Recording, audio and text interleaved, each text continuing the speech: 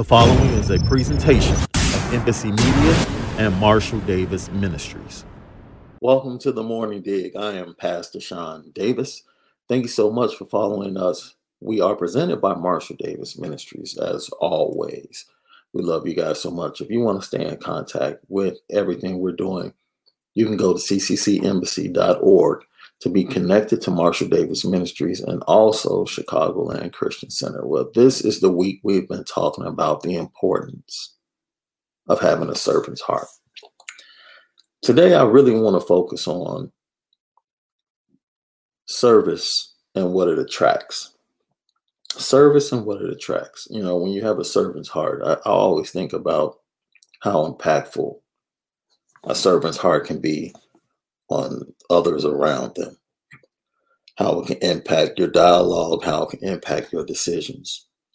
So let's just go to one of the greatest five-star restaurants in our minds today, right? You're in a five-star restaurant, and that experience is supposed to be great based upon the restaurant is 5 stars.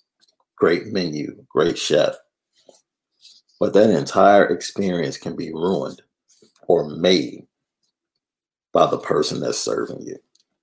If you have great service, the food tastes better, the conversation is good, the ambiance is good, there's no distractions.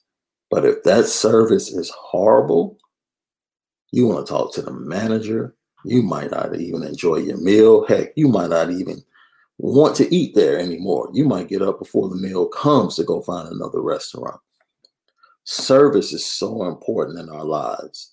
And having a servant's heart is so important, because when you have great service or you have a servant's heart, what it does, it attracts favor.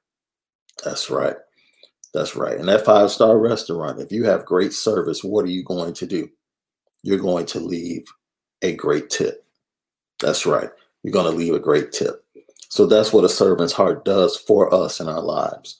When we serve and we have the right heart, and we do things not grudgingly or of necessity. When we do things the right way and with the right heart, it brings us to a place to be surrounded by favor in our lives. The scripture today is Galatians 5:13. It says, "For brethren, ye have been called unto liberty. Only use not liberty for an occasion to the flesh, but by love serve one another." It's amazing, because freedom is a dangerous thing, especially in this time of season.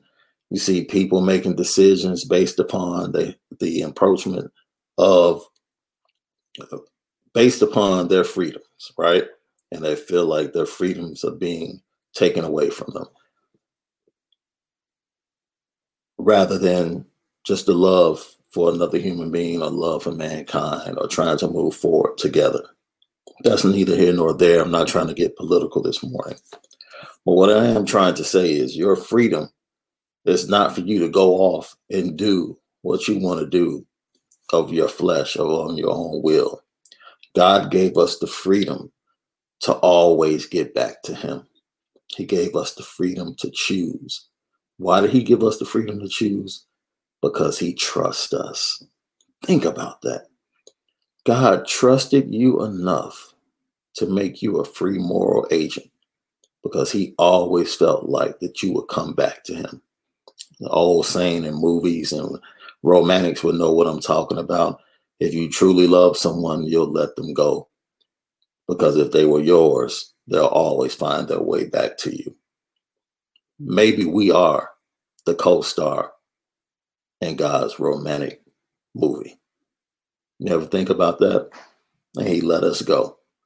And he's waiting for us to come back to him. And our way back to him is through a pure servant's heart. And then we shall obtain favor and be surrounded by favor in the mighty name of Jesus. That's right. That's kind of deep. Wow, I just said that. And it reminded me that the true essence of a union between a man and a woman is the man's ability to be able to serve his woman. That's the strength of a union. How well can the man serve the woman that he's found. That's right. Your servant's heart will attract favor because the woman you find brings you favor. That's the word of God. I don't want to touch that. I don't want to touch that. That's for another time, possibly another morning dig. Thank you, Holy Spirit, for that quick revelation right there. We love you guys so much. We want to encourage you to be blessed. We want to encourage you to keep digging. Be happy about where you are in life. Be happy about the positioning you have in your life. No matter if you've made mistakes, no matter if you've missed God. Today is the day. That's right. I said today is the day for you to be propelled into your future, into your greatness. Make the change today. Do the right things. Keep digging. And as always, the best is yet to come. We love you with the love of the Lord.